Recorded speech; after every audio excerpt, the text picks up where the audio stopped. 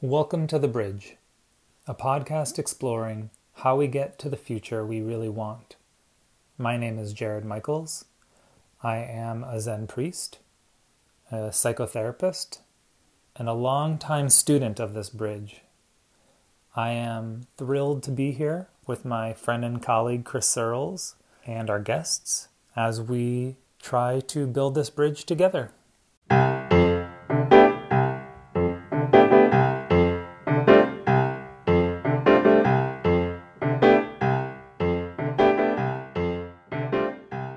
Hey everybody, welcome to our first full-length podcast. I'm Chris Searles. I'm founder and director of a budding nonprofit called Biointegrity, and I'm here with my good buddy, Jared Michaels.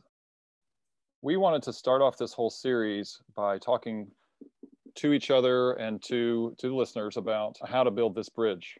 We each have ideas on what needs to take place in society to really address these critical issues that we all face on our shared planet.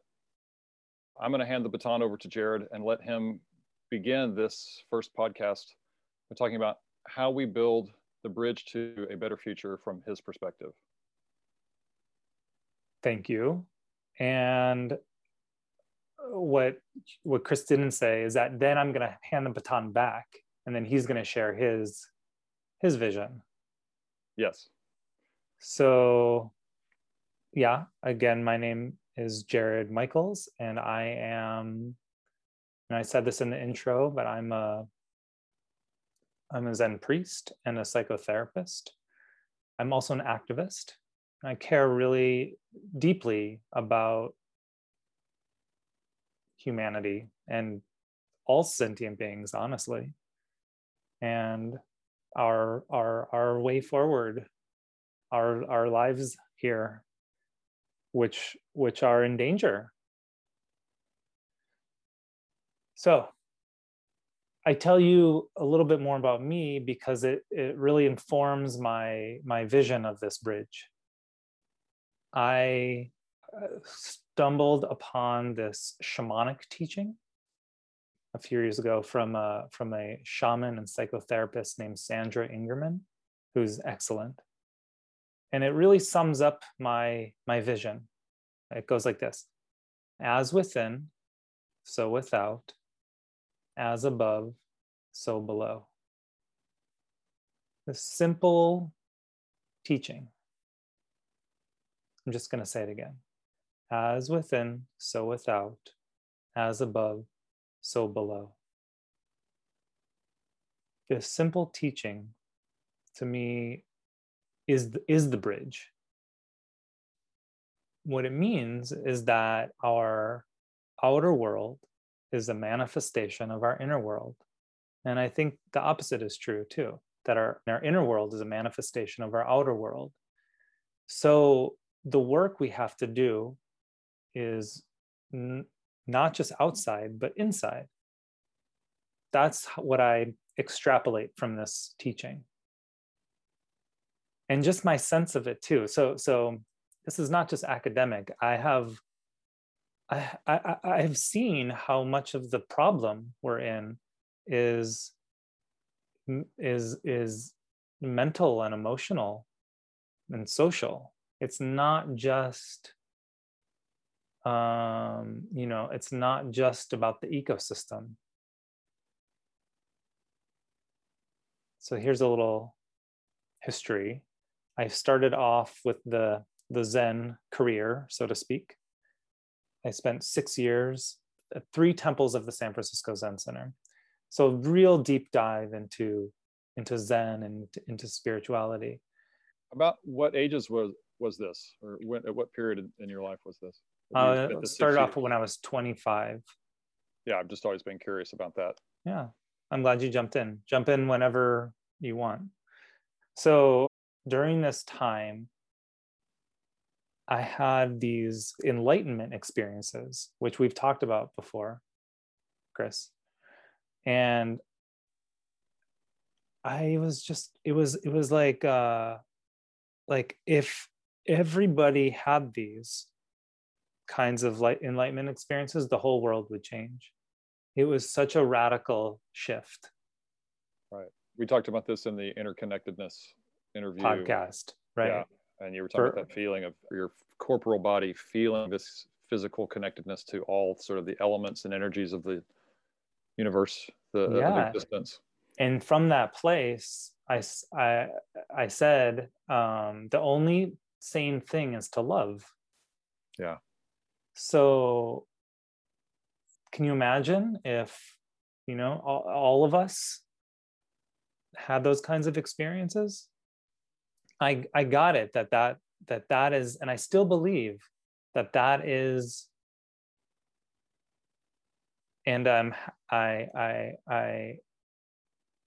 say this humbly because I don't know, but I believe that is actually the most important part of this bridge. And I know I'm saying this to a scientist who really, whose entire work is about the outer dimension. Well, it is super good that what we also have not stated to each other is that we agree that each of our interests and all the ones we don't know about yet are equally important here. Yes. And so we're also trying to build, in a sense, like a bouquet of flowers where you need all of these little things in there. Right. Well, but mostly my vision's probably going to be the most right. So that's what I'm saying. I think that we may believe that each of our visions they're not equal. Maybe we believe that, you might believe that the outer work is actually more important than the inner work. And it's fine. It's fine. What I want for this whole podcast is a collection of visions. Right. But I'm just owning it right now, that I believe that the most important work is this waking up to interconnectedness. Absolutely. But what I found is that people can have this can be very, very, very enlightened, but can be asleep to stuff like white privilege.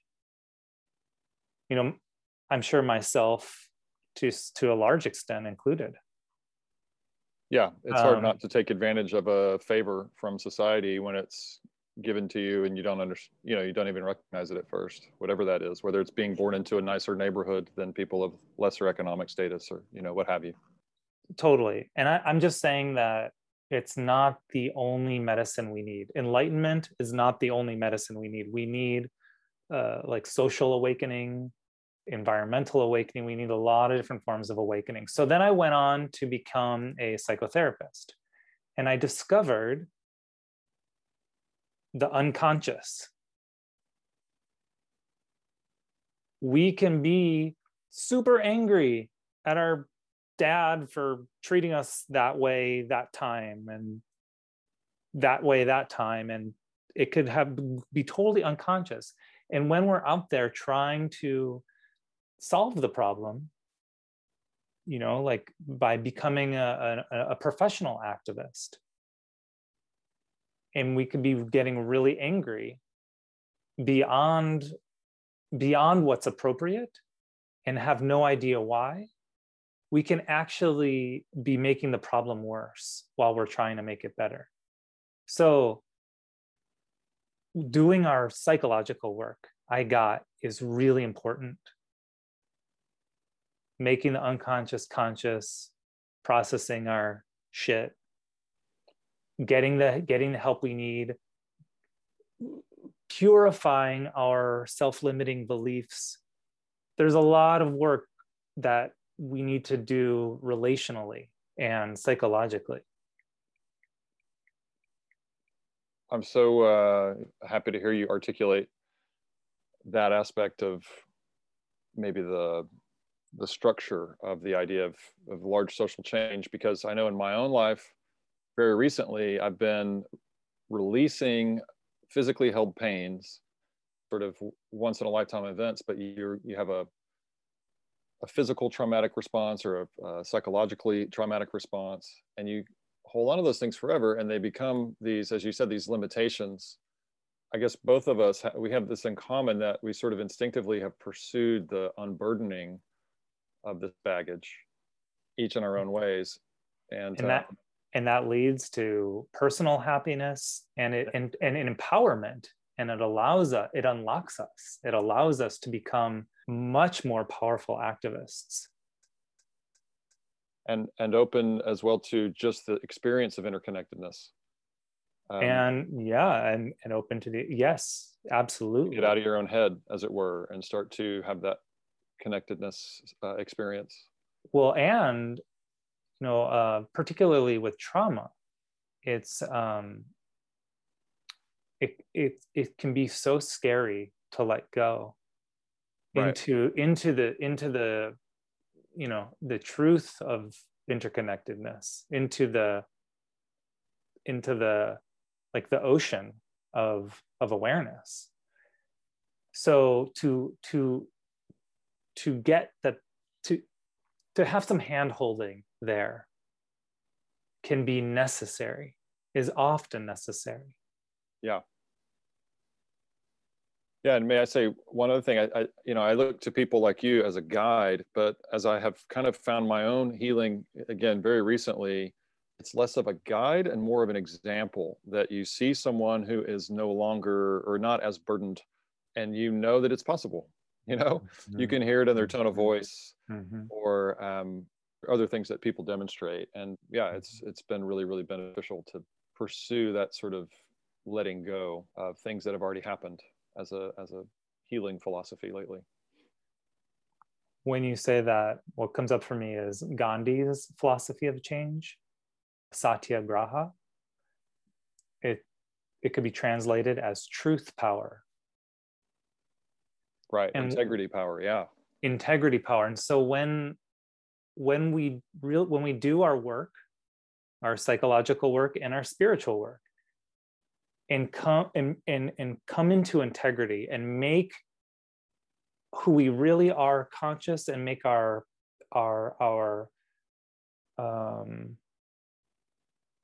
even our self-limiting beliefs conscious, when we make those places that we hold, that old stuff in our bodies conscious, and we are truthful about it, there's power there.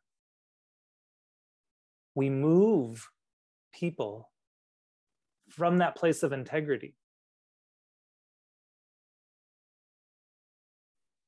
Another word that you have used in this kind of space is talking about discovering your genius. Mm-hmm. That it's in there waiting to be unlocked by this release and reconnection. Yes. And so you as a therapist and as a practitioner have probably seen this in a variety of contexts.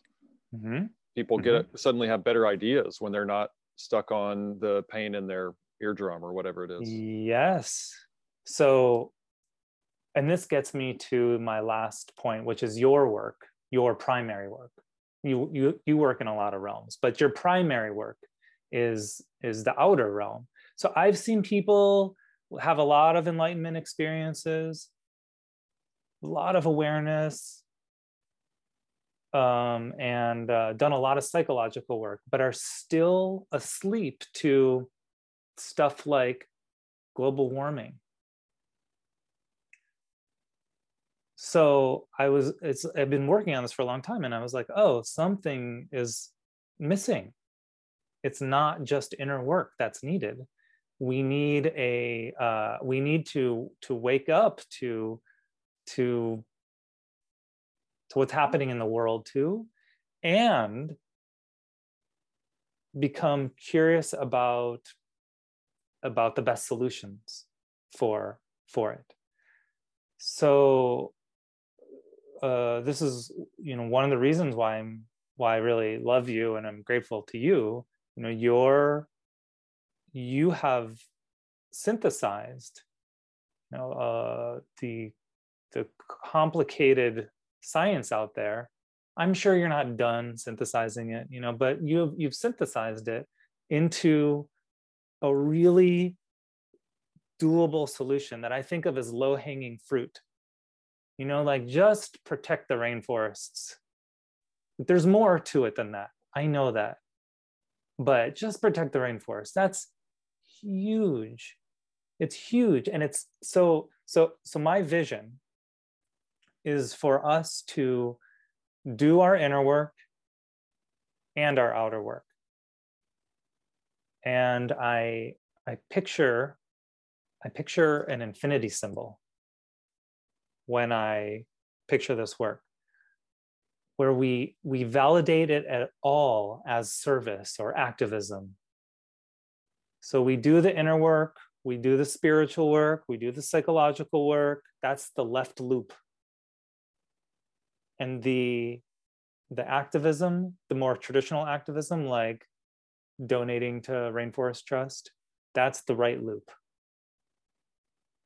And we are both loops, they support each other. The work in one loop supports the work in the other. When we are aware that we're whole, when we are feeling unburdened in this way, then we feel this love, and we just want to give it. So then on this other loop, what's going on in the world? Where is this love really needed? Oh, the rainforests. So then we do something. And then, we may feel discouraged by the slowness of the process. So when we go back to the inner work of, really steeping in like the spiritual truth that it's okay no matter what, for example, or the psychological work of reaching out to a friend and being like, I hate the fossil fuel industry, whatever we need to do, and in the inner work, and then we feel better, and then we go back out. And there's something else that happens when we go out and do this outer work. We feel fulfilled. Like I feel like our work, like this work with Rainforest Trust that we've been doing together, I feel like it's like I feel like doing a touchdown dance when I do it. Go ahead. Yes. Well, and especially this project that you just supported, which, by the way, will get you over the 3,000 footprints model if it gets there in time. But in terms of a touchdown dance, like, yeah, the amount of species and or other life forms that you are saving and benefiting and protecting and continuing, and then on that, all of the other stuff on top of that. But this biodiversity concentration that's in that project is unreal. It's so incredible. It's like you just saved the world's biggest zoo, 3 times over with your support of that project. It's really phenomenal.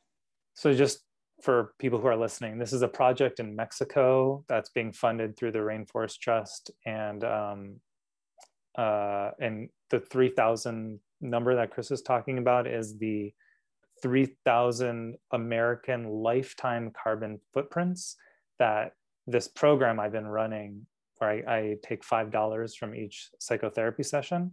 I've been doing this for a few years, and it's about to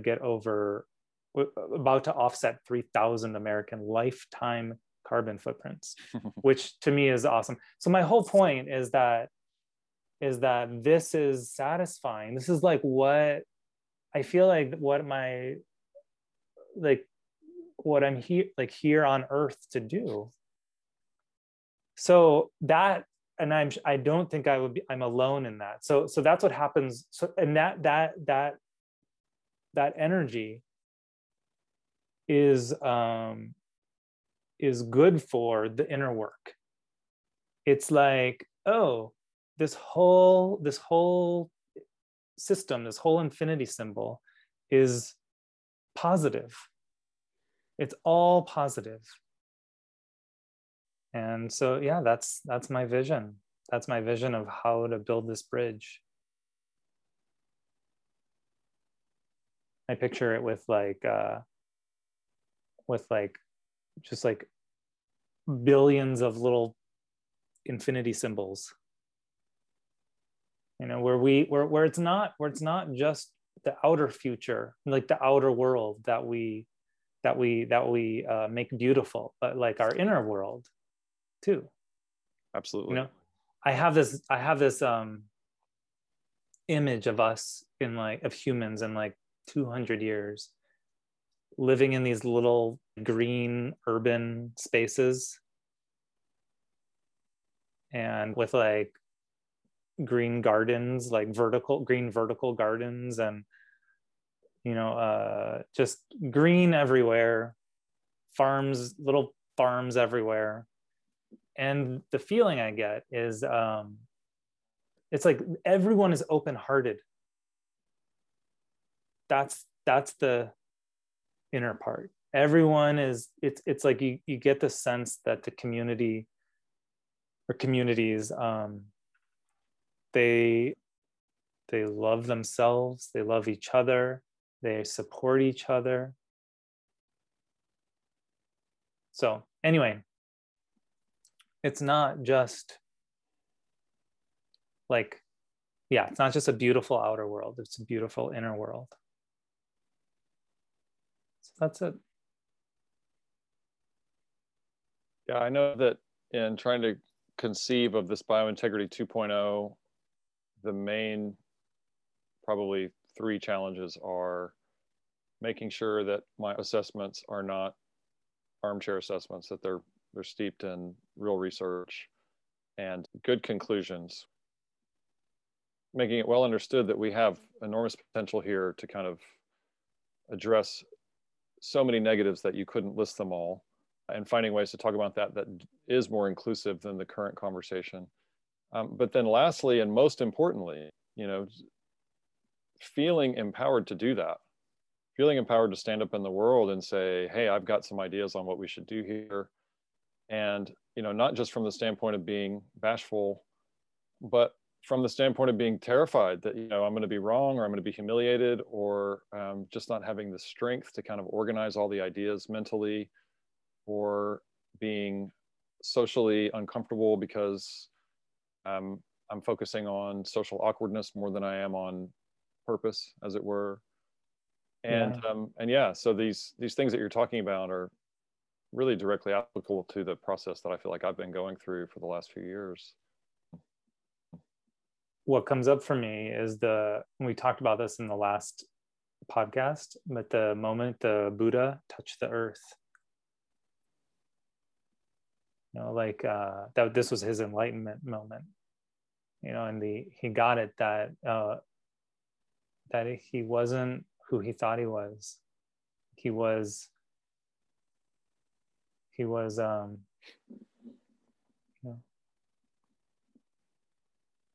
much greater than he thought he was. And that will, when you get, the more you get that, or the more often you get that, the more you will be unlocked. That he was much greater than he thought he was because of his awakening to, or realization, recognition of his connectedness to all other beings. Yes. Right. That liberated a whole other level of his experience of being a human being. That felt yeah. That felt better than being in pain and some of the other kind of tenets. Oh, it doesn't just feel better, but it's just truth. It's the end of living in confusion.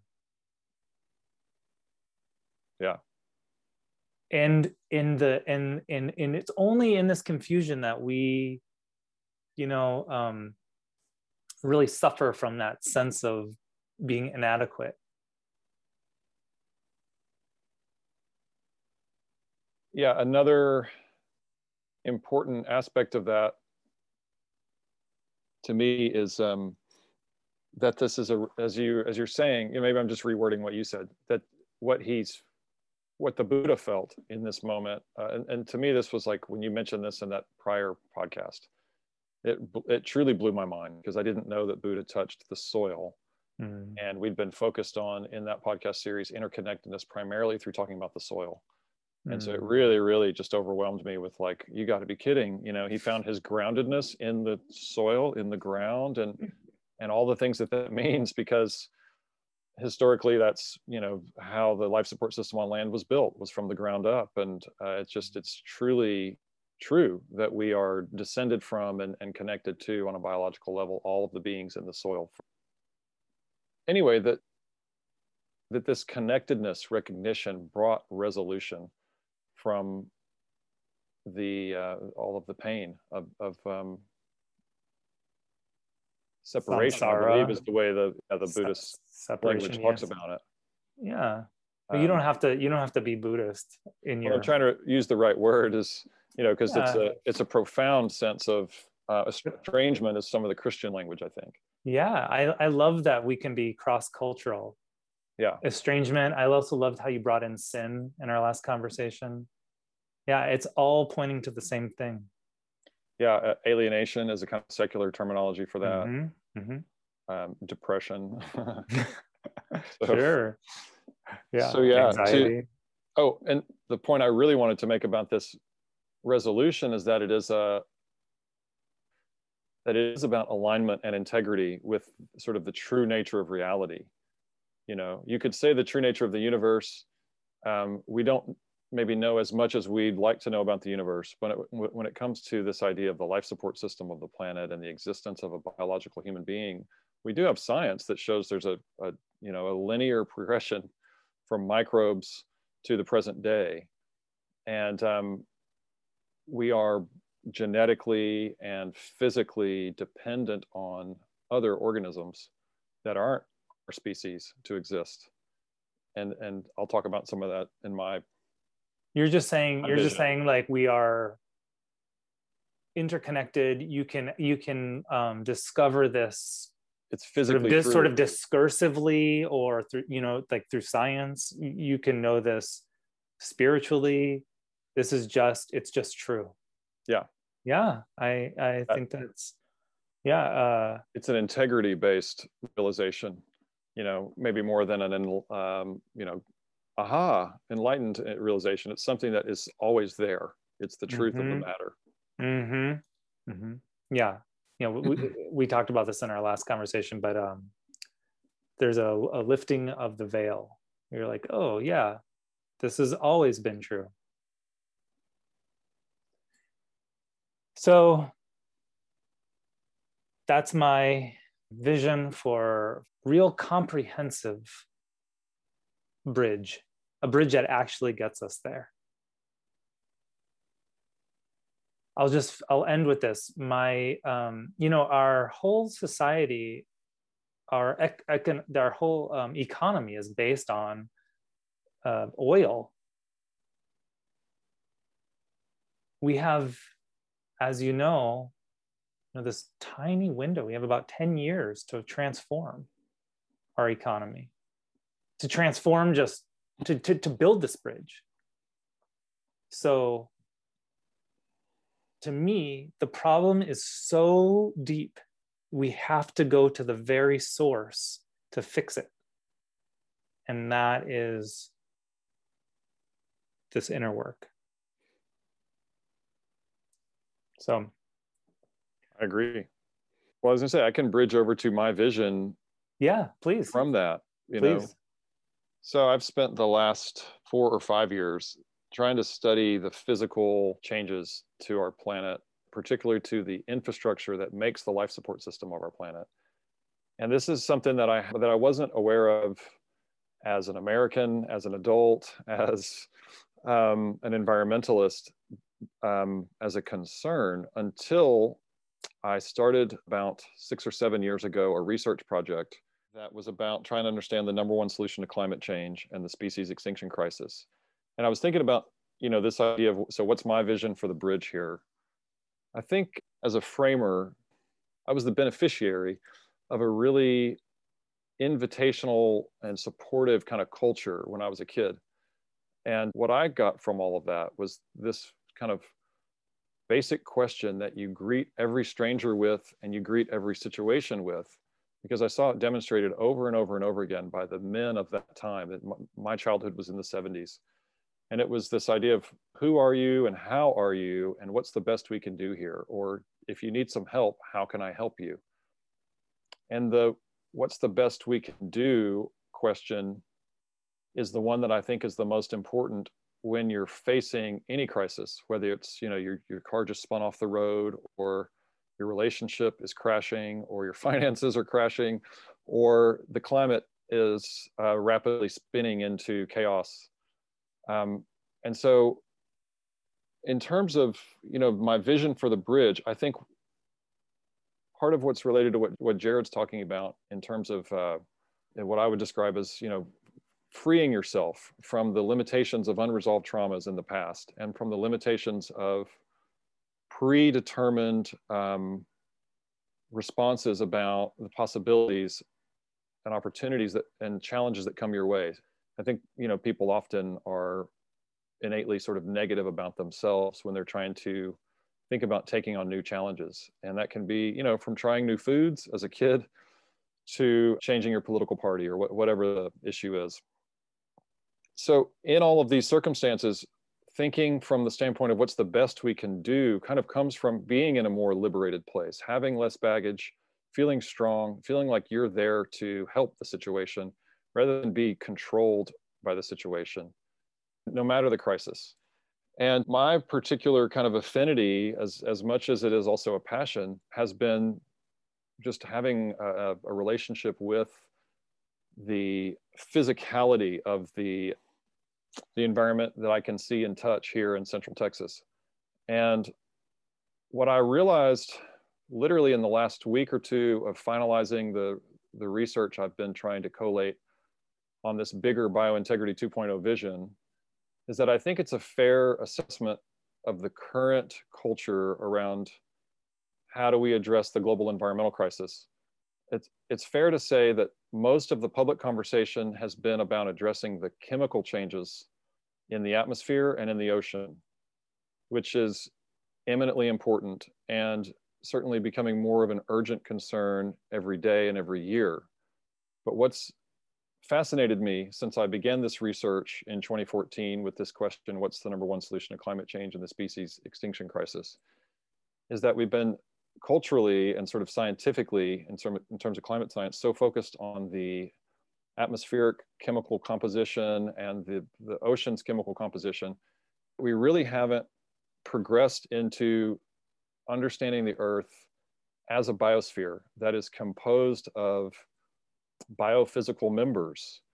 The infrastructure of the life support system is its biodiversity, and it is its vegetation in particular, and soil systems, and the interaction between the microcosms and the macrocosms that make the life support system that has made it possible for us to exist, and then made it possible for us in the last 10 or 12,000 years of Goldilocks climate, made it possible for us to build this civilization that is doing so many amazing things in the technological sphere.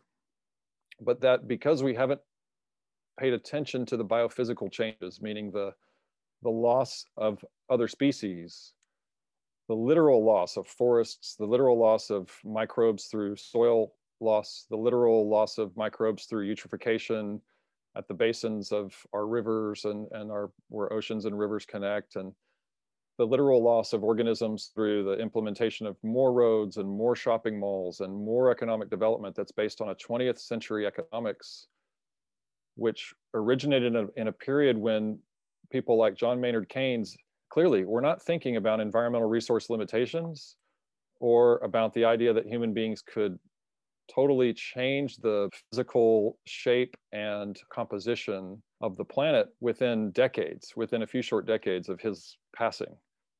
This word biophysical means more and more to me every day, that we are each biophysical beings. When we talk about the climate and the chemical composition changes, we need to also look at the things that can't be measured in math. All organisms, as a general rule, will strive to be as productive as they possibly can for as long as they can. And so ecosystems have life in general has a general operating temperature that is temperate. If it gets too cold or too hot, back to the Goldilocks analogy, then organisms shut down. It's the same thing for humans. We can't live, certainly on a planet like Mars where the average temperature is 80 degrees below Fahrenheit, and we can't live in the Gobi Desert without a lot of shelter and water, and so on and so forth. So there's a pretty discrete temperature range of, maybe, I don't even know what it would be, but let's say 68 degrees Fahrenheit or 100 degrees Fahrenheit that life can live in successfully. And what's interesting about the biophysical losses is that the services that ecosystems create to sustain themselves and make themselves productive are all about this kind of temperature range and the moisture circulation that feeds that temperature range according to certain conditions. And we can, through looking at tropical forests, we can understand what an optimal model of ecosystem security is, and we can start to apply that to how we respond to the current environmental crises of biodiversity loss and climate change and food system disruption and population growth and ever increasing consumerism, and really start to reform our vision on how we exist in the future according to a very planetary vision of understanding how the life support system is organized. So what do you think the new metric should be? Like, we have been using, CO2 as our metric. Is there a simple new one? Yeah, I think productivity, wilderness productivity and wilderness scale are the best metrics for judging biospheric security.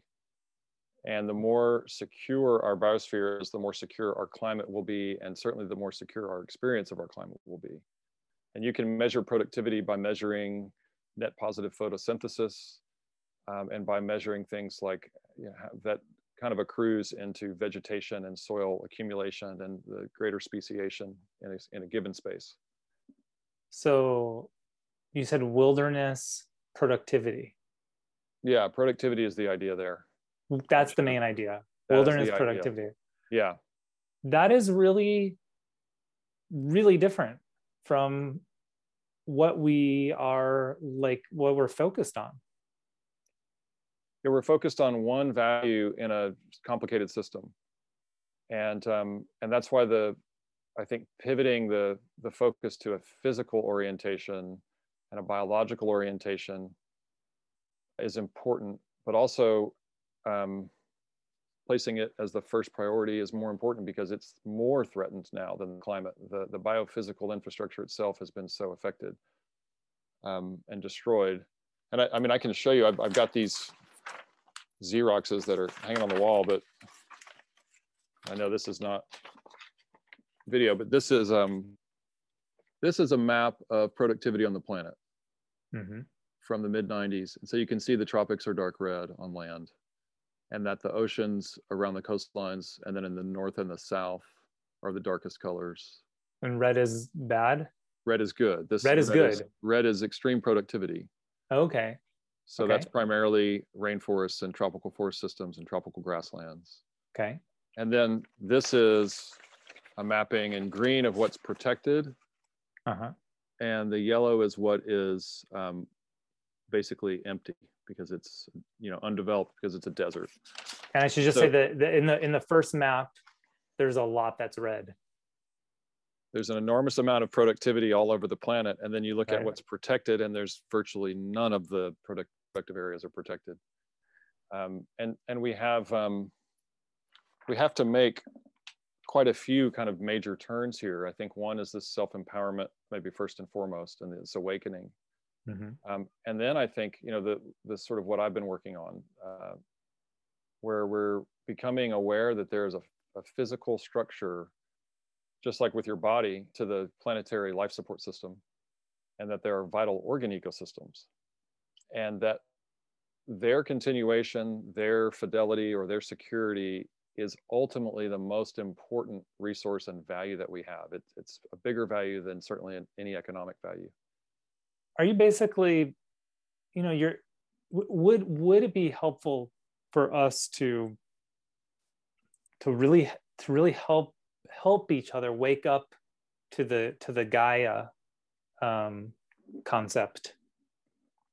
I think for some, I think for other people, it's a huge turnoff. Okay. I think the functionality of the Gaia, though, is the main idea that the biosphere, just like with your body, is a container that is kept going because of all the uh, mutualistic and individualistic behaviors that are taking place inside the biosphere.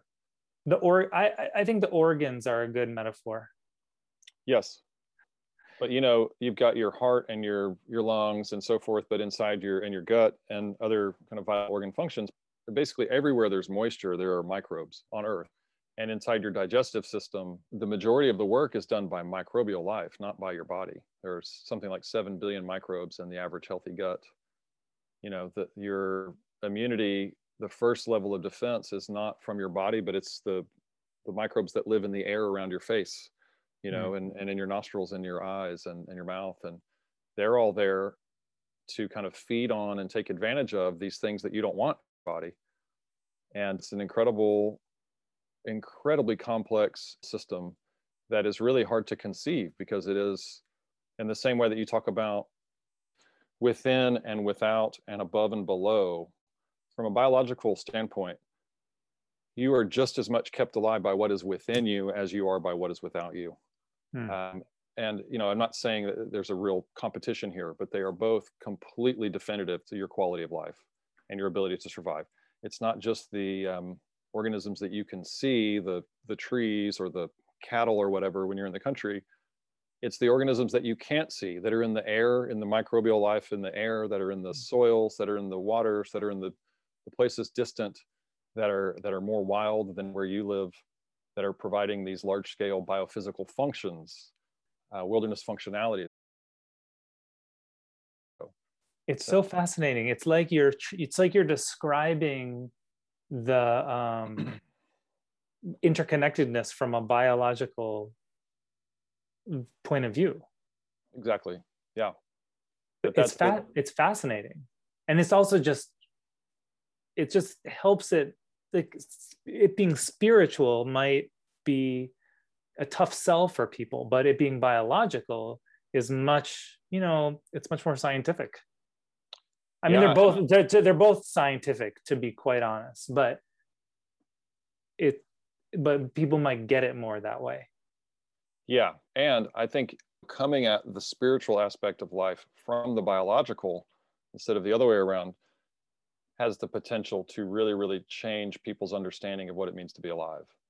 And, there's a few more points I want to share, but on that one, I get so excited about this idea of just birth, of coming into existence, that we can't explain that. And anyone who has seen anything die, whether it's, a plant or a loved one or a pet, that in most circumstances, the only thing that changes is the spirit has left the body. The body is no longer animated by that spiritual entity that you knew before the death. And so there is palpable reality to the idea that it is spirit that animates life. That is a defining factor in living or dying, that we haven't really integrated yet into the way we think about science, because it is such a charged area, probably, and such a non-physical area. The behavior of biophysical entities or organisms is spiritually directed or spiritually guided, not in the sense of a religion, not in the sense of an ethos, in the sense of a body intelligence that says, I want to eat, I want to, experience positive feelings. I don't like pain. I don't like fear. I don't like discomfort. At the minimum, you see across every spectrum from micro to macro, you see organisms that respond to sensory information in an intelligent way. And those that can travel to better opportunities do. And things like plants evolve into incredible mutualistic communities and self-reinforcing structures like bark on trees that can go through these extreme temperature changes and still maintain their lives, and long-term drought and so forth. So the real miracle of existence, it's vast, all of the things that are inside of that. And I think a real exciting area for us to explore in the podcast. And then I also want to kind of get down to the more brass tacks of the physical vision then. a physical response to the climate crisis and to the biodiversity loss crisis. And so I relate to your points about becoming more connected and less burdened. Also from the standpoint of how we need better culture here, that we don't have really a set of agreed upon values that would save the planet, And then I think also we have to focus all of the good ideas that are currently on the table, because there are priorities and there's a short amount of time. And so I think the really good news is we have really all the knowledge that we need. We have plenty of money to do things. And we have most of the tools that we need to stop economic collapse, to stop biospheric collapse, to stop climate collapse. And what we need is to focus on creating a more common vision that is based in this kind of integrity, based in this biospheric alignment, this biospheric integrity. And I have somewhat of an understanding on that based on the studies I've done, and I don't think it's very complicated. But if you look at the changes that have taken place in the last 50 years to the biological infrastructure of the planet, it's beyond jaw-dropping. It's extremely unsettling, because we have an economy that's based on, I think, a set of hierarchical values that, again, sort of like the idea of 20th century economics no longer really being appropriate, because they are not inclusive enough of environmental resource shortages or biospheric reality. The prior model that set up our modern capitalism and more opportunistic economics, that prior model hails from a hierarchical system that is really about wealth and justice as a form of building a nation state. And this focus on creating strong wealth at the top will continue and should continue, I'm sure, in many ways I don't understand, but it's also a resource that is not being exploited or tapped to take care of now what's clearly stated in the science and clearly stated by the United Nations and clearly stated by the World Economic Forum and other major concerns in the world. But those are three pretty important ones. That is a state of needing to rescue ourselves through economic transformation. And there are a lot of good ideas on the table, but I think in particular, vision-wise, I think there's a study from 2020 called Global Priority Areas for Ecosystem Restoration that shows where the most productive restored ecosystems, where they are and how affecting those ecosystems, or how restoring those ecosystems has the potential to reduce half of historical greenhouse gas emissions while creating more climate stability through its impacts on the temperature and the moisture circulation and the weather of the planet.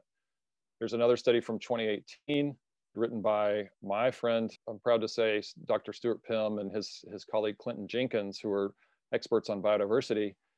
And they're talking about how corridorization is the fastest way to prevent the biodiversity extinction crisis. And they share the science on that. So we have both macro priorities and corridorization priorities to save biodiversity. And then there's the big plan that the UN is kind of pushing forward that's called the Global Deal for Nature, as opposed to the Green New Deal, the GND. There's the GDN, the Global Deal for Nature. And that's really part of a concept called 30 by 30, which is that we buffer and protect a total of about 50% of ecosystems on Earth according to biodiversity concentrations.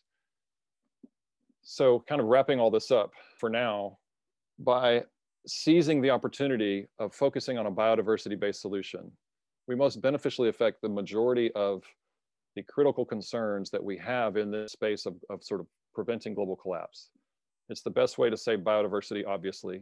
Saving biodiversity saves the infrastructure of the life support system. Saving and rebuilding that infrastructure has the best impact, not only on rapid and sustained carbon absorption that will reduce greenhouse gases into the atmosphere at industrial scale, but also on fostering regenerative business models where they're most important, particularly agriculture and waste reuse in the developing world.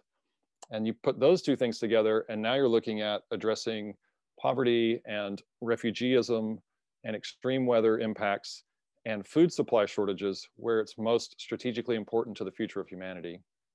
And it continues to ripple out from there, that if we take these biodiversity and biospheric values and reform our concept of what the future looks like, very much along the lines of what you said a moment ago, that we live in these potentially urban settings that are very green, and there's sort of farms everywhere, and there's an integration of all of the most productive life that we can muster back into the world, as well as the protection and restoration of these vital organ ecosystems. We win over and over and over again for the future of humanity. And so this is the bridge that I sort of envision. Love it. And I'm really grateful to you for your work and for your vision. I feel inspired, and I'm just gonna try to feed it back to you like a elementary school kid, just to see if I got it.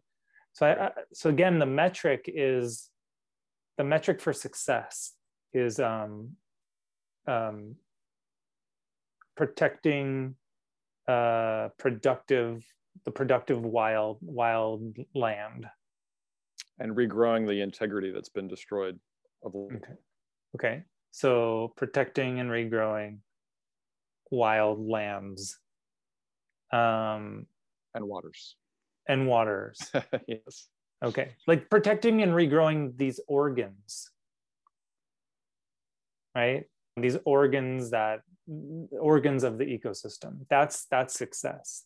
Yes. And the way to do that is by, like, in our culture, us getting that is like coalescing around this as the goal.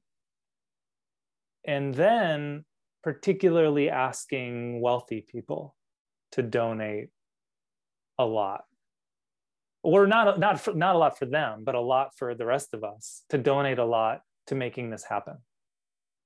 Yes, and I should have also framed that this is not just a post-COVID recovery that we have to engineer here. It's also a pre-climate crisis and pre-biodiversity recovery or rescue that we're engineering in all of that.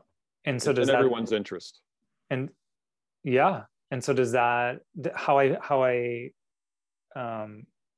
put it, is that a fair, simple way of putting it?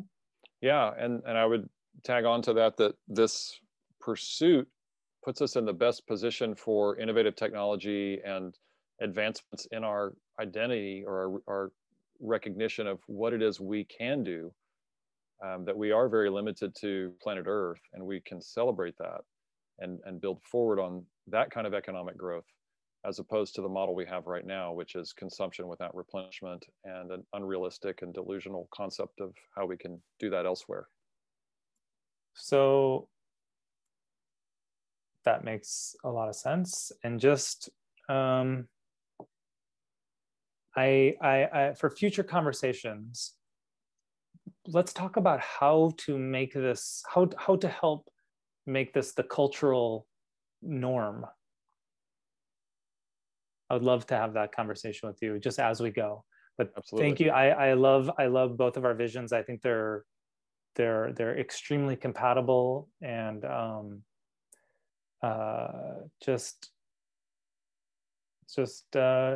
excited that we both put them both out there to in this series, we're going to collect these visions from other people, and we've got them too, and hone our own as well. Yeah. Anyway, thank you. Yes, thank you, Jared. Thanks for continuous inspiration and partnership. Ditto.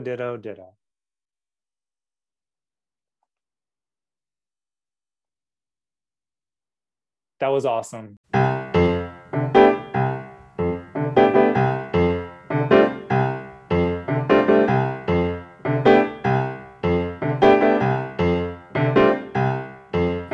Be a Buddhist so I can tame my monkey mind. I wanna be a monkey